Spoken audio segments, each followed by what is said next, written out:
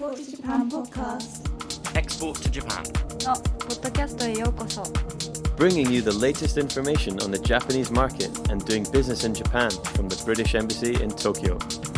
For the web's richest resource for companies looking to do business in Japan, visit exporttojapan.jp. And now, today's host, Steve Crane. Welcome to the Export to Japan podcast. Today we are speaking with Laurie Henderson. Laurie has been Executive Director at the British Chamber of Commerce in Japan since 2011. She has grown the chamber considerably. It now has over 900 members and it hosts over 40 events per year, all with the objective of strengthening the ties between British and Japanese businesses. In 2013, Laurie was awarded an MBE for her role in the reconstruction efforts after the 2011 East Japan earthquake and tsunami. I had a great chat with Laurie today. We covered topics such as the opportunities in Japan for British companies, the sector opportunities. I picked Laurie's brains on her tips for success for business in Japan, and we also asked how the Chamber can be of help to UK companies. I very much hope you will find it enjoyable and useful. And without any further ado, we bring you Laurie Henderson MBE. Hello and welcome to this latest in the series of our podcasts here at Export to Japan. And I'm delighted today to have a very special guest with us. Laurie Henderson, MBE, is the Executive Director of the British Chamber of Commerce in Japan. And we're here to learn about all the wonderful work that the Chamber does, and in particular, learn why British companies should consider to engage with the Chamber and become members. So, Laurie, welcome to the Export to Japan podcast. Thank you very much for having me. It's our pleasure. Great to have you on board. Maybe to get things rolling, Laurie, you could tell us a little bit about the background of the Chamber, how long it's been in existence, and a little bit about its structure and how it works, please. So the BCCJ, the British Chamber of Commerce in Japan, is what we refer to as a 70-year-old startup, Steve. It's been in market since 1948, wow. When 5 post-war pioneers decided that Japan needed an injection of British as well as US expertise when it came to post-war reconstruction efforts. So the Chamber was established loosely in 1948 and went on to be recognised officially by the Ministry of Foreign Affairs in 1952 when we were given a piece of parchment decorated in beautiful ornate Japanese handwriting that said, "Welcome to Japan and you're very welcome to operate here." Since then we've grown to a network of almost 200 member companies representing almost 40 industries, in fact. Wow. And we're just about to celebrate our 70th anniversary this year. Okay, hey, congratulations, 70 years. That's good going. Right. It is indeed. I haven't been around that long. I'm glad to hear that. You don't Only look for like the past 7 right. years, Steve. Now, have the members that you've got, so you said around 200 companies now, and they're all British companies or Japanese companies with a strong connection in the commerce world with the UK. Would that be fair to say? That's right. About 90% are UK capital firms. Right. And what that means for us is the big players in the market that your audience would recognise, the Rolls-Royce, British Airways, GlaxoSmithKline, Unilever and so on, those multinational corporations, as well as SMEs and small to medium companies that have been set up in Japan by British folks. Right, got it. By Brits. Yeah. And the other 10% are Japanese capital firms, right. And they are mainly the larger players in the market.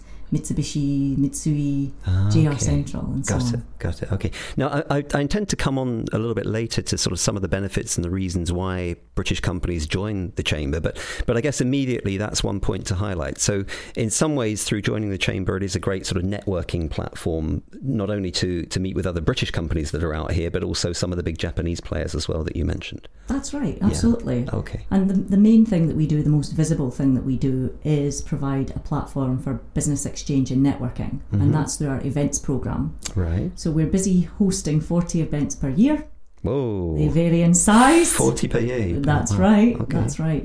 From 350 black tied attired guests sitting down for the British Business Awards each November, right across the spectrum to 10 to 15 people at a roundtable discussion about the impact of Brexit on their operations in Japan, for example, and everything in between.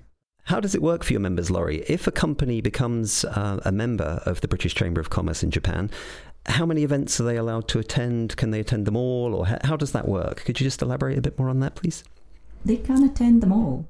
We have 4 levels of membership at the Chamber: Platinum, Corporate, Entrepreneur and Individual.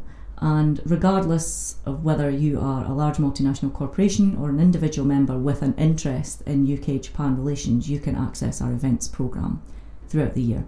So you're invited to attend all sessions that we host, and you're even invited to recommend speakers and topics for sessions that we host too. And the magic really happens, I believe, when members come forth to the Chamber office with suggestions about what they want to see covered and what they believe are the big ticket items for the UK and Japan that year. Got it, yeah. And does that happen frequently? Is that how you structure a lot of your future events? It does. It does. Okay. And particularly in the wake of the Brexit decision, members have come forth to say, my firm needs its own voice now in the Japan market. Our industry would like to have a collective position on a particular advocacy point, for example, or perhaps they just want to feel like they're part of something bigger than simply their own firm. And I think in these days of very volatile global circumstances, Chambers of Commerce have an even more important role to play in bringing businesses together to have important conversations. Yeah, I've got that. Okay. Just to take one small step back, Laurie, I think it's important that we just help everybody understand how you are actually an organisation. So are you run on a not-for-profit basis? Is that correct, or would that be right to say? That's right. Yeah. Okay. The Brits and the Americans in 1948 were given this very special dispensation from the Ministry of Foreign Affairs to set up as not-for-profit enterprises. So everything that we do is on a not-for-profit basis. Okay. All of our activities and events are funded by membership dues that are paid at the beginning of the fiscal year, in our case April, and we spend our money very frugally on 3 members of staff and an office and our events programme, of course, and by the end of the year we are back to zero in the bank, just like any good not-for-profit organisation. So that's how we've been run for the past 70 years and how we intend to continue. That's great, but I guess that does mean you are dependent on those member companies staying with you every year, and of course new ones coming in. I guess there'll be some natural turnover, and you obviously want to grow and expand, so it's important that you do get those new member companies coming in and joining the Chamber. Absolutely. And the Chamber at the moment is enjoying its record number of members, so we're at almost 1,000 in total across our 200 member companies, and with that great achievement comes some challenge, because how do you engage 1,000 members? We've gone from 5 gentlemen in 1948 to now a much more demanding market, can we say, more opportunities to connect with your constituents, and more demand from those constituents too. Okay, excellent. Very good, very good. Okay, well, let's move on a little bit, Laurie, now to talk about Japan itself, and in particular linking that to UK companies that may be doing business here, or some of our listeners may be considering to do business here. So could you just give us a very brief run through of what you would consider to be sort of some of the bigger ticket items currently that you're thinking about, or the Chamber is thinking about for the Japanese market? For us, one clear area of opportunity for UK firms entering the market is to support Japan with its globalisation efforts. So Japan, as the world knows through media reports, is looking at a long-term trajectory towards a very shrinking domestic market, and Japanese companies are looking to expand their operations overseas through a broad spectrum of industries, I suppose, through M&A mainly, but also engaging with foreign partners in the Japan market. And the largest challenge, I think, for these companies is to attract and retain good global talent that can manage their operations successfully. So if you look at big Japanese firms like Rakuten, Fast Retailing, for example, they've introduced English as a corporate language in Japan. And other companies are looking to do the same. But how do you train your workforce? Not just in English and using English as a tool for globalization, but in critical thinking and problem solving and other areas related to kind of developing a global mindset. So I think Japanese firms are looking to operate in an alternative way to make them more global and make them more competitive, and these are areas that the UK can potentially support with. Very good. That's education, training, human resources, development. Have you actually seen, I realise it's probably not appropriate to mention particular names of companies, but have you actually seen examples of UK companies that have had some success so far in this sector? Absolutely. Yeah, okay. And those UK companies, they got in early. Right. And the ones that I've seen having most success have set up small representative offices, having done a little bit of groundwork over the course of, say, a year to 18 months, and realised that having a Japanese address on your meishi, your business card, really does help in engaging these potential partners. So often the representatives from these HR firms and L&D, learning and development firms, will fly in and out, but they have a footprint in the Japan market now, and those are the ones that I've seen having enjoyed most success. Okay, so that would really be one of your key takeaway tips for any company listening into this podcast that are thinking about coming into the Japanese market. That's one clear observation that you've spotted that separates the companies that get success versus the ones that maybe are less successful. Absolutely. Yeah. Okay, all right, good. Okay, keeping on the big ticket theme, are there any others particularly that come to mind for you right now? We can't ignore Japan's incredible travel and tourism boom, which has been ongoing for the past 5 or 6 years. So as part of Prime Minister Abe's growth strategy, Japan set itself a target, and Japan's National Tourism Organisation set itself a target to welcome 20 million tourists to Japan by 2020. And we all thought, my goodness, that must be impossible. Japan is so far away, it's so expensive, and there's so many cultural and language barriers. How is that ever going to be the case? But by 2015, the country had welcomed 20 million tourists. Oh. And we're now on track to welcome 40 million by 2020. I think it's important to mention travel and tourism as another key area where there are clearly opportunities for British companies. Laurie, I just want to make sure we've got those statistics coming across. That is amazing, what I think you just said, but let's just repeat it back to get it. So the target that they originally put forward for achieving by 2020 was achieved by 2015, 5 years early, right? That's right, within 2 years of launching the strategy. Gosh. To encourage additional tourists to come to Japan. Okay. And that was supported, of course, by Prime Minister Abe's weakening of the yen, one of his 3 arrows to his Abenomics policy. Okay. It became easier to come to Japan. Yeah. And the new revised target that they're setting for 2020 is now double the original target. That's right. So they're keeping that plan, that ambitious plan, to keep that growth curve going up, right? That's right. Okay, so clearly that's going to present all kinds of opportunity and quite a change in the dynamic here in the tourism industry, those kind of numbers that you're talking about. So that's certainly very exciting for UK companies. The other one that I know that's cropped up, and I'd be curious to know if you particularly feel there's any great opportunities for UK companies around the sort of whole global sports agenda. Do you have any comment or any feeling there, Laurie? We've been running a global sports programme at the Chamber since 2014, and as we saw it, there were 3 clear ways for UK PLC British companies to get involved with opportunities surrounding the Paralympics and the Olympics in 2020, and also the Rugby World Cup in 2019. The first way was as a B2B opportunity, so firms in the UK looking to sell in services to the organisers of the games, and that could be on stadium build, it could be on cyber security, and what you might consider kind of high level B2B and even government to government strategic pieces. Other firms were coming in looking at the B2C piece. So how do you get your products in front of Japanese consumers around these sporting events that are happening? So that might be handbags on a stall near an event that's going on around a particular game or tournament. It could be importing British food or drink and making sure that that's on the right tables when it comes to the Olympics, Paralympics and Rugby World Cup. And the third opportunity was on the community side of things. So we saw very clearly at the Chamber that the global sporting events that are coming up provide Japan with an excellent opportunity to use the tournaments as a platform for social innovation and workplace change. which maybe I can come on to in a minute. Sure. Okay. All right. Great. Okay. In terms of timing, Laurie, for these sporting events, so I think the Rugby World Cup is 2019 and then the Olympics are 2020. So there's still a couple of years to go.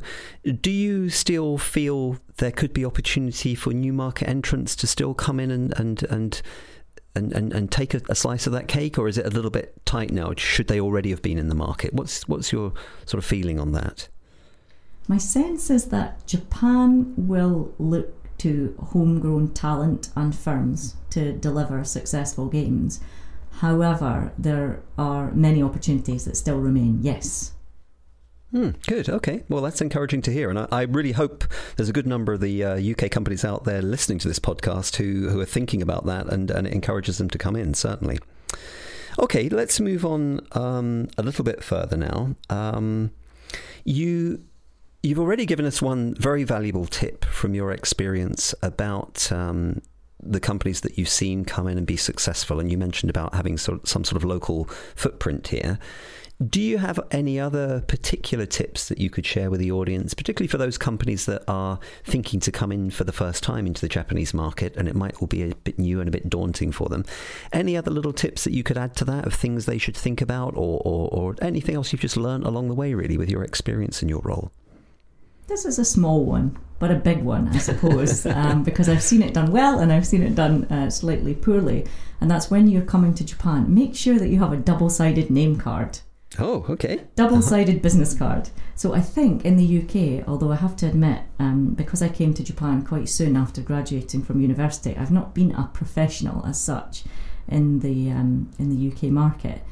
But it's certainly very important in Japan to have English on one side and Japanese on the other side of your business card. So take the time to get your name translated into katakana, which is the Japanese pronunciation of your name. Right, yeah. So my name's Laurie and it becomes Rory in Japanese. Okay. Pretty straightforward. Right. What's yours, Steve? I'm Steve. Steve. Stebu. Excellent. So you know the importance, of course, to showing that you've made an effort even before you land in Japan. And having your business card translated, although it's such a small thing and might only cost you a couple of pounds, that's an indication that you've given some forethought to your activities. Point, yeah. And I would hazard a guess too, if anyone comes along and happens to overlap with any of your networking events, it's always important to bring so many business cards to Japan, right? I've seen examples of people that run out here because it's exchanging business cards is such a frequent thing to do, and especially at networking events, right? It's just amazing how the Japanese are so good at doing that. It's incredible. I mean, at the end of any given week at the BCCJ, we have kind of 2 decks of cards full of new connections that we've made. Admittedly, we're in the business of bringing people together, so a big part of what we do is meeting new business connections and connecting them with our member companies. But even if you're coming for a few days, you will definitely need a full deck.